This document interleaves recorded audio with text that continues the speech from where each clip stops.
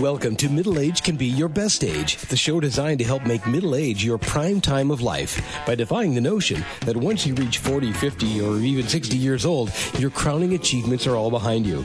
Regardless of whether you're just approaching 40 or are firmly entrenched in your middle years, it's time to launch your very own personal journey toward a joyful and purpose-filled second half of life. Each week, host Roy Richards, an expert on midlife renewal and author of A Midlife Challenge, Wake Up, will discuss the challenges common to middle age and help guide you to a brighter tomorrow. Now, here's Roy. Now that we're well into the new year, we're going to concentrate this week and next on earning a living. And by the way, welcome to Middle Age Can Be Your Best Age. And for some, that may be your job and career. For others, those who own or manage a business, nonprofit, or maybe a department in a larger corporation, it may be inspiring folks who report to you to maximize performance as a team while avoiding stress and burnout. And on today's program, we're going to talk about the notorious glass ceiling. And traditional use of the term glass ceiling applies to that invisible barrier that so much more in the past, not so much now, prevents women and minorities from advancing above a certain level within their company or organization. But take note, my guests today, leadership experts Roe and Don Polzinski Jr., are here with two somewhat startling conclusions. Conclusion one, gentlemen, just because you're not a woman or a minority does not mean there isn't a glass ceiling over your head, an invisible barrier that is preventing you from moving up, assuming greater responsibility, and living the life of your dreams. And second, our personal glass ceilings have been imposed upon us not mostly by our employer, but by that little voice within that constantly warns us not to exceed our self-imposed limitations.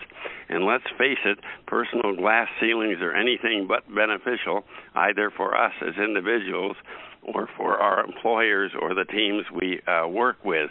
And today, Roe and Don will suggest what you and I as individuals can do to take a hammer to our personal glass ceilings. And they'll also talk about what we as bosses, from small business owners and corporate executives on down to line managers, can and must do to help our employees crack theirs. So stay tuned. On today's program, there's something for everyone. And regular listeners may recall that Roe and Don Polzinski Jr. were with us on our April 10th, 2017 program when they encouraged all of us to take an inner selfie, a unique introspective look to help us grasp where we are today and, more importantly, our true potential and our pathway to an ideal future. And to refresh your memory, here are their bios. Roe and Don Polzinski are a happily married couple who together authored the inspirational book, Changing Your Equation, Moving Toward Your Ideal Future.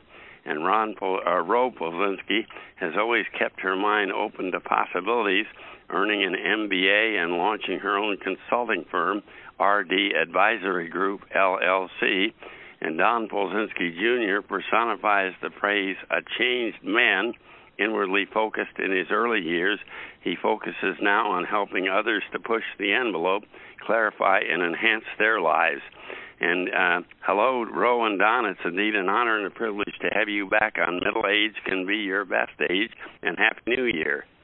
Happy New Year, and thank you so much for having us back. We're thrilled to share our message again. Thank you so much. Well, to launch our discussion, please tell how you define the term personal, or I think one place you call it individual glass ceiling. Where does it come from, and what harm does it do? It's a term that we researched and talked about and discussed and researched some more. Where it stemmed from was there's a recent Gallup study that showed 67% of the American workforce are either not engaged or actively disengaged. They don't care about their work. And that's so I've been there damaging. and done that. Yeah, I know. And actually we all have stories on that topic. All the time we see people who are just not getting ahead, and it's for all sorts of different reasons. and they don't see what's holding them back.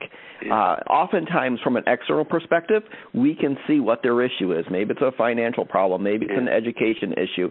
Maybe it's a self-confidence issue. Personal brand issue. But the funny part is they can't see it for themselves. It's like it's transparent. Yeah, and that's when we realized it was a glass ceiling above their heads. Yeah, and so often it may not even be related strictly to work. It may be something that we're all upset about in our personal lives, or something that it's pretty hard to perform excellent professional work if things are a mess at home, in other words. Exactly, and we've said this time and time again. When people walk through the front door, they can't flip that switch in the morning. At 8 o'clock or 9 o'clock, whenever their start time is, as much as you may try, you can't turn off home. No. Just like at 5 o'clock when you go home, or whatever time you go home, it's hard to flip that switch and turn off work. They bleed into each other. Well, for a few moments, let's get personal. What inspired the two of you to break through your personal glass ceilings? And did you break through together as a couple or separately at different points in time? And from your experience in cracking your glass ceiling, is it easier to try it with another person, ideally your spouse or significant other, or can you do it on your own? We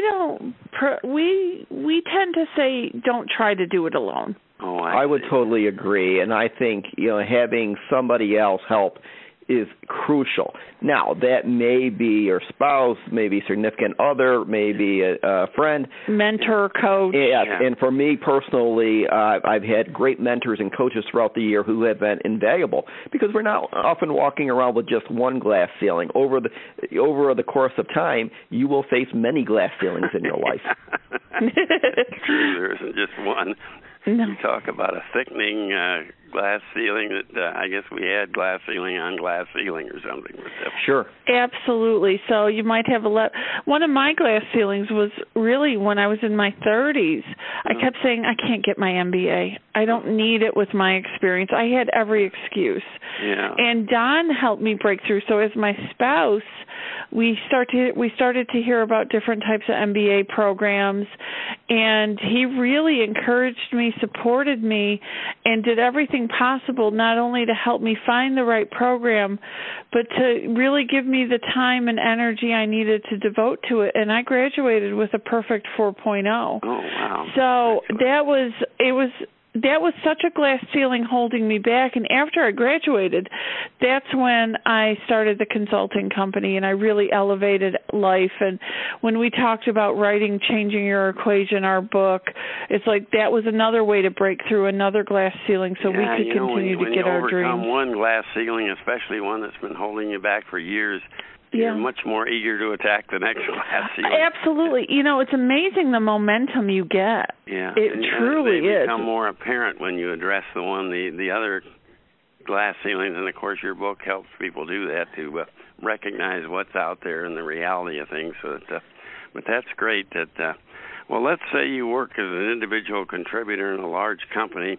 You're competent in the tasks you perform and have received satisfactory performance reviews, but you've never managed other people. And it's just been announced that your immediate boss is leaving, and you'd very much like to be considered for promotion to her job, but that inner voice keeps warning that you're presently at your ceiling and not cut out to supervise others and assume managerial responsibilities. Any suggestions on how to expeditiously break through that personal glass ceiling so you not only can apply but also have confidence that you're fully qualified for the new position? We're both nodding. We have lots of recommendations on this one. I'm going to jump in and just go first. First, I would talk to your outgoing supervisor. Oh, yeah. What skills do they see? What skills could you develop more? Who could mentor you on that management level in the company? And are there any committees or special events projects that you could lead to get that experience? And I know Don's waiting to jump in with a few more ideas. Yeah. Going it alone is the root of so many issues. I'm so strongly about having great coaches and mentors. Mm-hmm. And I would suggest to that person right away, find people who believe in you, who want to invest in you, who want to help you, and don't go it alone. Just find some support and find people who support you, and they'll help you. And furthermore, you gain knowledge of the position, especially if you talk to the outgoing supervisor. Tell that person what you're looking for, and ask for advice. And they probably, if they're halfway worth their salt, they want to advance the people that have been working for them, and they'd be more than happy to help you and give you advice. And that would be great when you have your interview with the hiring person. Exactly. Absolutely. That insight. So often we are our own toughest critic, and we defeat ourselves before we get turned down for that promotion. The biggest damage is done by our own belief system. Yeah, our new motto is, what's the worst going to happen? They say no. Hey, it's a learning experience. It's an opportunity to say, all right, why did you say no? Tell me, so that next time it's a yes. Yeah, that's so important too, and nobody likes to do that after they lose a job, but that's such a great idea to follow up on that, because it may set you first in line for the next opening that comes up. Well, in your promotion report, you've developed a life's formula to help folks break through their glass ceilings and reach their ideal futures. And without going into exhaustive detail, can you please tell us a bit about what this life formula is and how it works?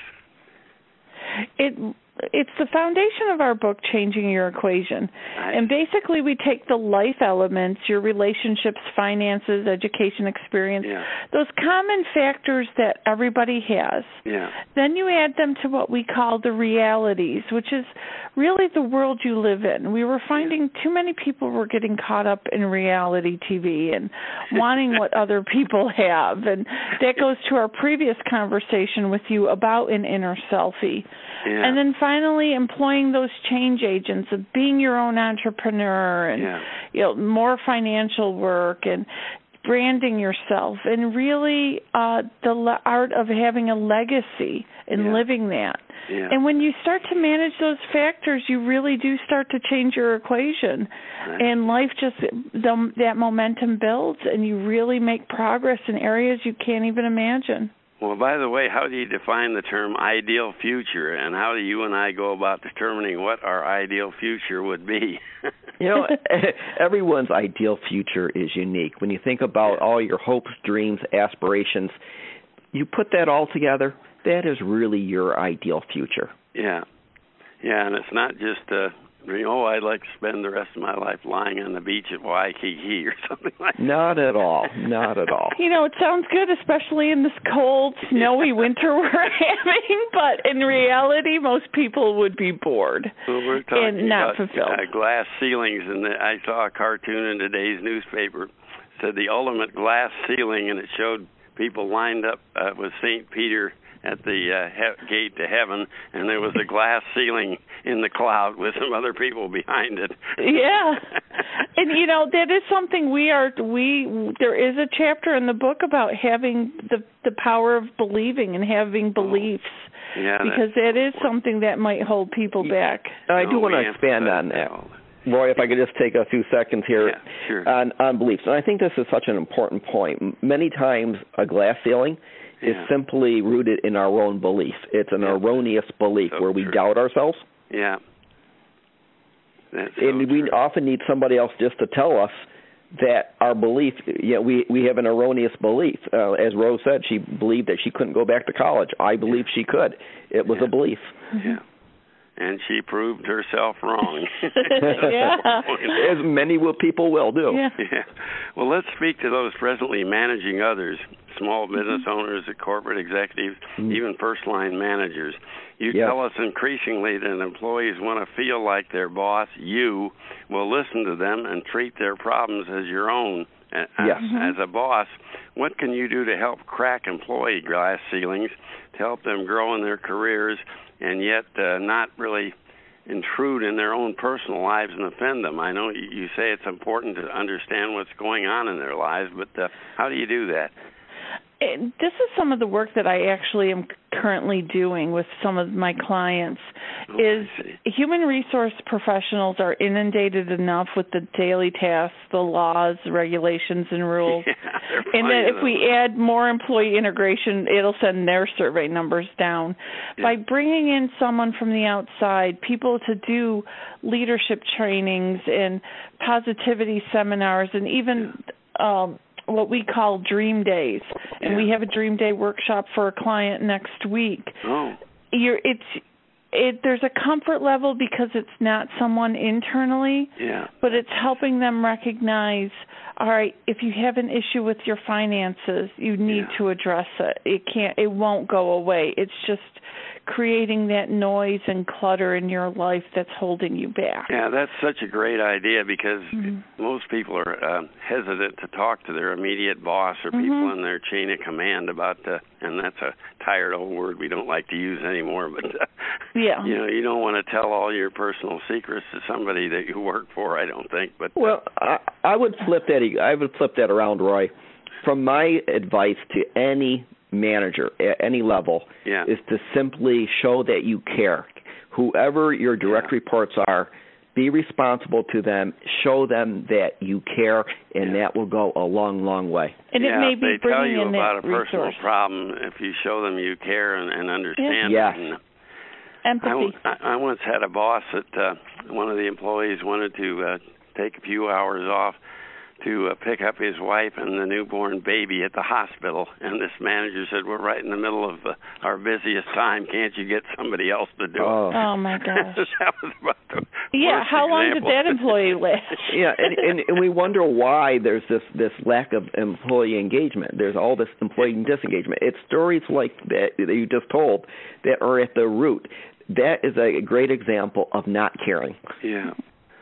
Well, you inform us in recent years the organizational glass ceiling is getting thicker. And what is the organizational glass ceiling, and how, if at all, is it linked to employee individual glass ceilings? Is there a direct correlation between the individual and the overall organization ceiling? I'm sure there is, but absolutely, and that's what our research found. As we were using our experience and the research we were conducting, what we were seeing is all those individual glass ceilings were adding up to the organizational glass ceiling as a whole. And that's something that people have not made that correlation yet, so we're kind of proud that we figured that one out, that you're only as good as your best team members and even your weakest team members. They're all part of your organization.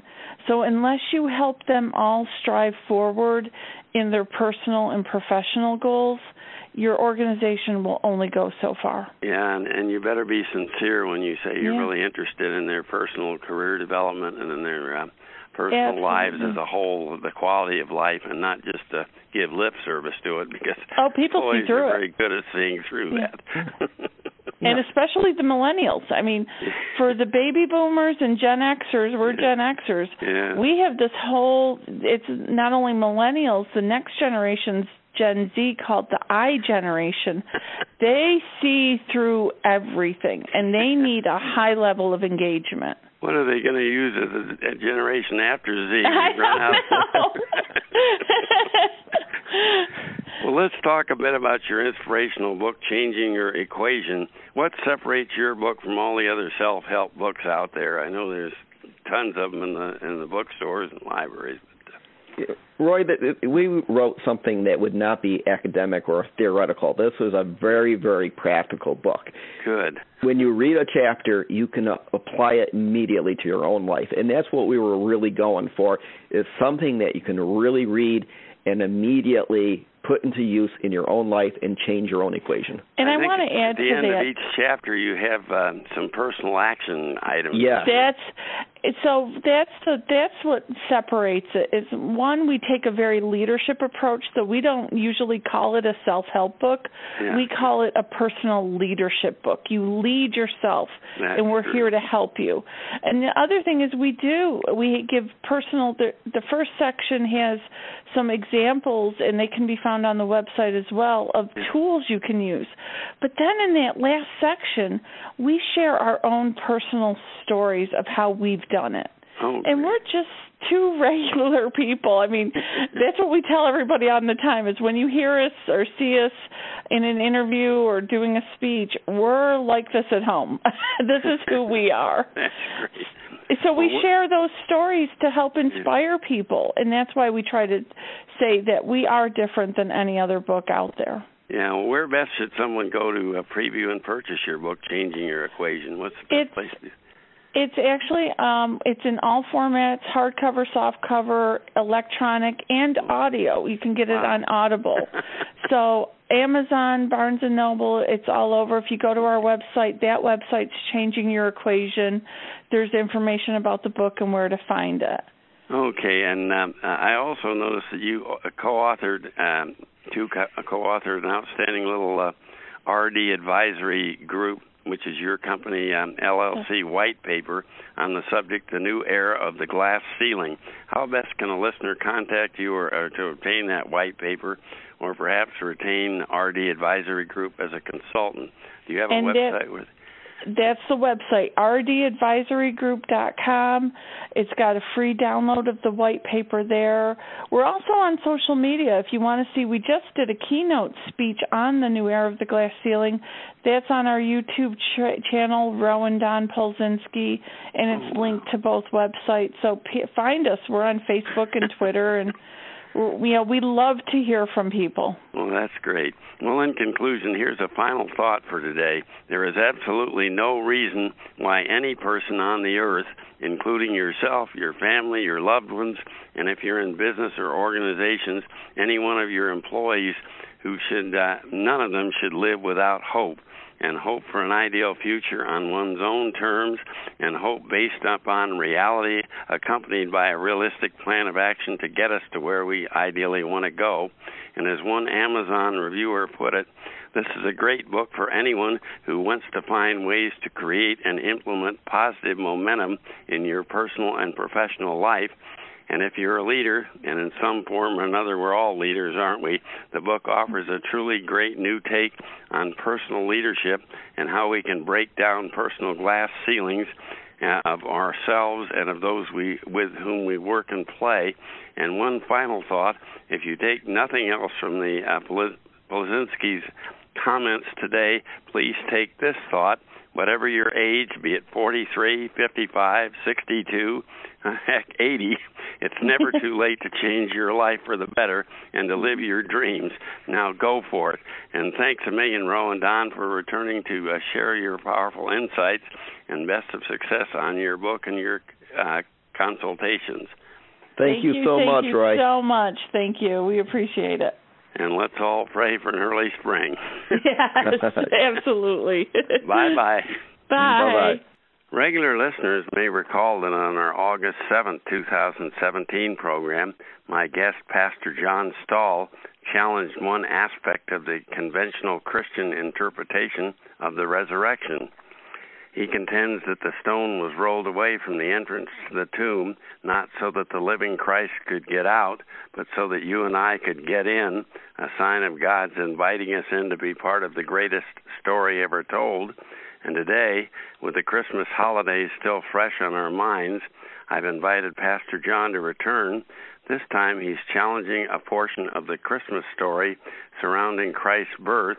Could it be that the three wise men shouldn't be in the Christmas nativity scenes? Well, Pastor John is here to explain why they shouldn't, and also to talk about the Christmas holiday and what it really means. And to refresh your memory, John Stahl is both a successful business owner and pastor. He's author of the inspirational devotional book, as he calls it, titled Just Jesus Them, The Way to Reignite Your Spiritual Fire Within. And he describes himself also as a husband, dad, coach, disciple, mentor, and friend. And hello, Pastor John, and welcome back to Middle Age Can Be Your Best Age. Well, thank you very much for having me. I very much appreciate it, Roy. Well, let's jump right in. Why shouldn't the three wise men be included in our Christmas nativity scenes? Well, if you look at the actual Christmas story as it's shared in the Bible, the actual kings would have been anywhere from probably 1,500 to 2,000 miles away. They could possibly be even further away. Yeah. And so the star that was in the sky, it says that the wise men, the Magi, came from the east. The star that was in the sky, they were astrologers, and they were looking for that sign because God had been silent for 400 years. Oh, and so they had been looking for the sign, and when they saw that sign, they would have had to plan out their trip and, you know, gather their servants and gather their gifts, and then to start to follow that star. And so they didn't have Boeing 707 back then. No, to you're fly right. over They couldn't just jump in the RV and, you know, drive there and you know, be there in, you know, in a couple of days. Yeah. And so if you actually break it down in Matthew, the wise men, they stop off to see Herod, but then there's in one of the verses, it actually says in verse 11 in Matthew 2, verse 11, it says, on coming to the house, they saw the child was with his mother Mary, and they bowed down and worshipped him. So it doesn't say that they came to, you know, the manger or the stable or, you know, whatever depiction you want to see. It says they actually came to the house. And so that night when the shepherds came, they would have been in, you know, in this area which would have been behind the inn and really wasn't even the stable that we would even see. It would be more caved or carved out of a rock wall in that area. Yeah. And they would have, you know, Jesus would have been probably anywhere from 18 months to 2 years old at this point, and would have been growing up actually in this house.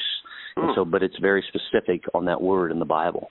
Yeah, that's true. I always wondered how they got there so fast. Sure, right after the birth. Well, and here's the amazing thing is that think about that star that would have been there that entire time guiding them. Yeah. And so, but it's very much like in our walk today. We look for that wise counsel, and we look for, you know, God and to see God, and sometimes He's right there, and we don't even see Him. Yeah. And I think that happens a lot of times during our Christmas season, is that there's so many examples that we could use of our faith and so many examples for our faith, but we don't see those signs that God puts before us, and then we get caught up in all the hustle and bustle and the craziness and the commotion and all the things that take place. And then the next thing we know, we're like, man, we've just missed the meaning of Christmas. Well, until we as believers start looking for those signs again, you know, we're gonna stay there with what the world has to offer. Well, let's turn to that most important question about the Christmas holidays. What does it truly mean? Well, you know, first off, one thing I think that people need to understand is that December 25th was a date that was chosen because this is one thing that people bring up in arguments all the time. Yeah. You know, why December 25th? And that date was chosen because the people that were in charge at this time was a Roman Empire, and there was a pagan holiday that was taking place, and they wanted to, or something like that. Right, and they wanted them to stop focusing on that winter solstice, that pagan holiday, and so they put Christmas during that day so that people would focus, you know, on the good of the season. And so we have things within our everyday Christmas walk that we have that example, and let's look at some of those signs that we could see. God gave, obviously He gave all, and He was giving this gift to us. So we have the same example of us giving gifts. A Christmas tree, I've had people say, well, these Christmas trees, you know, Christmas trees are a bad thing, and, you know, you worship the tree. Well, we don't worship the tree. The focus on it is the green of the tree, which represents eternity. That's why for us personally, for our family, we put ornaments up that our kids have made, you know, and they're not great ornaments, and they didn't cost anything, you know, that they made them year by year. Some of them have their little pictures on from when they were younger, but we see those pictures and we see the things that they've made, and then we put that to the backdrop of the tree, which is us seeing our kids on the backdrop of eternity. So a wreath is another perfect example where you could focus again on the reason for the season, where it's in a circle, and a lot of times it's with small pine branches and things like that when they're made. Once again, represent an eternity, but it's in a circle which has no beginning and no end, and once again representing that eternity for us. So when God gave, He gave us that gift, and each Christmas we have these gifts that we give, and hopefully in expecting nothing in return. And we have eternity, which is a reminder through the greenness of that tree, which is why, once again, we use pine trees. Yeah. And then once again with our wreath, it's a circle. There's no beginning and there's no end, which I use in weddings when I share about the ring that people, put on one another's finger. Yeah. And so there's all kinds of signs, and the reason, is out there, but sometimes we miss it. And Roy, and here's, I'll give you another great example. Yeah. It's amazing that every December giving goes up. In churches across all over the place, people give. And we have to remember that during this season that God expected us to give to the poor. And if we're able to give gifts and to share gifts, when God sent his son Jesus, he didn't send his son Jesus for the chosen one. He sent that gift for everyone. I think so that's there's something great when parents encourage their children to give gifts to the poor, to other children that are less fortunate, rather than just sitting around waiting for Santa Claus to bring them all the goodies. I think that's really an important message for the kids. Well, and then as you said it too, is that the parents teach us to their kids then, that they should be looking for that, and they should be taking part in that, and it's exciting for them, and it does allow them enough time to kind of sit back and hopefully really count those blessings, and to understand that it's better to give than to receive. So it's a great lesson for all of us to teach our kids. Well, here's another question: how best can we make certain that the message of Christmas, the message of universal peace and love and giving, is not totally forgotten amidst the January hustle, and in fact remains with us and our loved ones all year long? What can we do to keep that spirit present once the trees and the wreath are taken down? Well, I just shared this with my church in December, and we did a message on giving, and we weren't doing it so that people would give more to the church, but we shared that when, just as we teach our kids during the Christmas season, now look for that opportunity for someone that you can bless. Look for that opportunity for someone that you can give to. It's really the exact reason I wrote the book that I wrote, is because I'm trying to help people, Monday through Saturday, to have the eyes and the ears of God. And so when you teach your kids to give, don't just teach them to give and to look for those opportunities in Christmas. And it's the same for God to us, is that when we give, we all have extras. We can give those extras to make those extras help someone's day. We can give of our blessings and recognize that God has given us these blessings, and then to share those blessings with others. And then what happens through those times is that it becomes second nature for us. And we get to the point where we're giving of second nature. I mean, it doesn't matter if it's Super Bowl Sunday, it doesn't matter if it's Arbor Day, it doesn't matter if it's April Fool's Day or July 4th, Thanksgiving, whatever it might be, all the way through Christmas. It becomes a part of who we are in God's eyes, and then people get to see God through us in their eyes. That's so true. Well, and before we go, I want to remind you of Pastor John's enlightening and inspiring book. In your book's title, you take the name Jesus from a noun to a verb. What do you mean when you tell us to Jesus someone? The whole idea behind it is to, instead of just say, I love you, because we want to tell people that we love them, obviously. But Jesus said to go and love others as I have loved you. And so we're loving others with Jesus in mind. We're loving others by putting Jesus first. We're looking for areas to, just as we talked about, to give of our extras or to give of our blessings. And so it becomes second nature to love others because Jesus loved us, and to love others how Jesus loved us. And the thing about it is, regardless of how people react, if they're angry, if they're upset, or whatever it might be, to literally to kill them with kindness, so to speak, but to do it in such a way that isn't going to cause conflict or confrontation, but to just care for them and once again expect nothing in return. Well, your book is comprised of a series of daily devotionals. Can you give us the difference between a devotional and a devotional? Well, and also, can you give us maybe an example of one of your daily devotionals? Sure. The devotional side of it is when I read a devotional, I'll sit down and I'll read that devotional. There's a lot of really good devotionals out there. It could be the Daily Bread or things like that. And you take it and you read it and you kind of internalize it. With the devotional, the idea behind it is that you're doing. So James 1:22 says to be a doer of the word and not a hearer only. Yeah. And so we want to take that step of faith and to care for people in small moments. And what we realize when we do that, there's a transformation that takes place within each one of us from the inside out. So as an example, from the and we're living our faith. That's obviously the message behind it.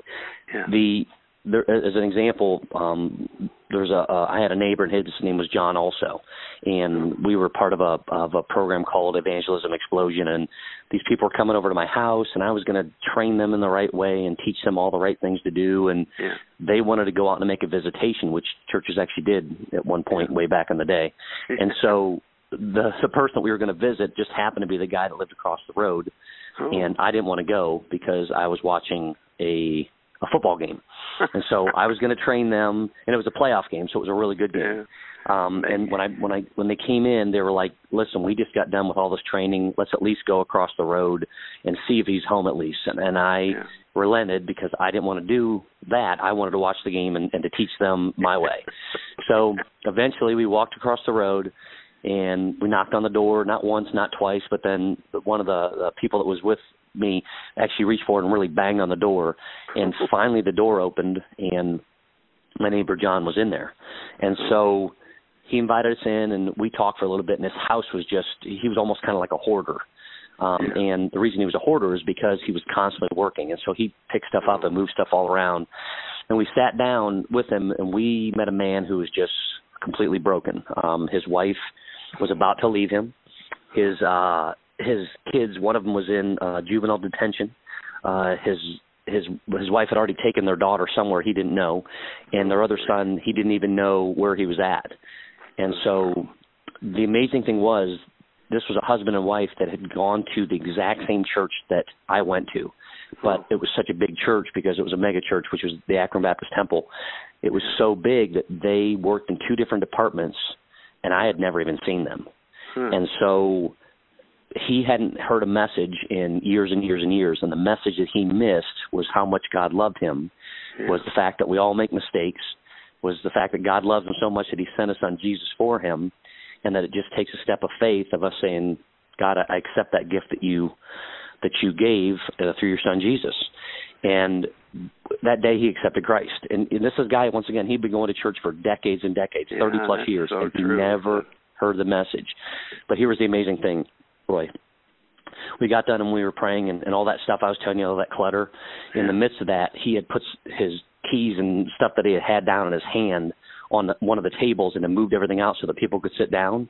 And after we got done praying, I looked down, and what was there were a set of car keys, a roll of duct tape, and a hose. And the reason it had taken him so long to answer the door that day, because he was sure no one else had cared and no one even knew who he was the fact that he was actually going out the back door to end his life. Oh, wow. And it wasn't me. It took three people who pushed me and said, John, we need to go visit that neighbor of yours. And so it was just taking the action of walking across the road. And here's the thing, I would never know. I would have never known that he was doing, obviously, that it was at that time and, all those things. But God stepped in right when it was time for God to step in, and it was up to us to take those small steps that God, prompts us to do through his Holy Spirit. And how much more important was that than that football game you missed? Yeah, and you know what? I couldn't even tell you who played that day. I mean, I don't even know. And I don't know who won the Super Bowl that year, and I don't know anything about it. And I know that I saw John every single week after that in church, and he was listening to message after message after message. That's wonderful. God had really turned his life around. Where best should we go to preview and purchase your book, Just Jesus, then? What's the best place to get it? The best place is you can go to Amazon.com. And there's a bunch of reviews out there, so you can read the reviews. That way, it's not just me telling you. You can read the reviews that are out there on it, and that's probably the best place to go and get it. You Pocket also Full have of a Faith. website they can go to, right? Because I visited that, I know. Correct. It's called Pocket Full of Faith, and Pocket Full is two different words. So full is with two L's. So pocketfulloffaith.com as well, and they can actually watch a small video, and they can watch the video of the house that I lived in and the house that I walked across the road to see to see John. I mean, it actually because it's very. There's not many days that don't go by that I don't think about that day. So. Well, that's a wonderful story. No, I go to that website just to see that, but not to mention all the other benefits you offer there. Well, to conclude, we're only a few weeks past Christmas and just beginning the new year. Are you and your loved ones still in the Christmas spirit? And once we're into the January routine and the daily pressures of earning a living, it's all too easy to forget the true meaning of Christmas, God's gift to humanity of his own Son, who after a short life of loving, healing, and service to others would die on the cross as a sacrifice for our sins. And here's the only question that really matters. Can you and I find a way to Jesus someone today? And Pastor John certainly gave a wonderful lesson of that and the other John across the street. And perhaps for you it's just a smile, lending a helping hand, or maybe just listening to someone else's concerns and responding in kindness. And as one Amazon reviewer puts it, John Stahl's remarkable work is a legacy of time and love. His daily devotionals are compelling and embody the principles and guidance of a loving Christ-filled life.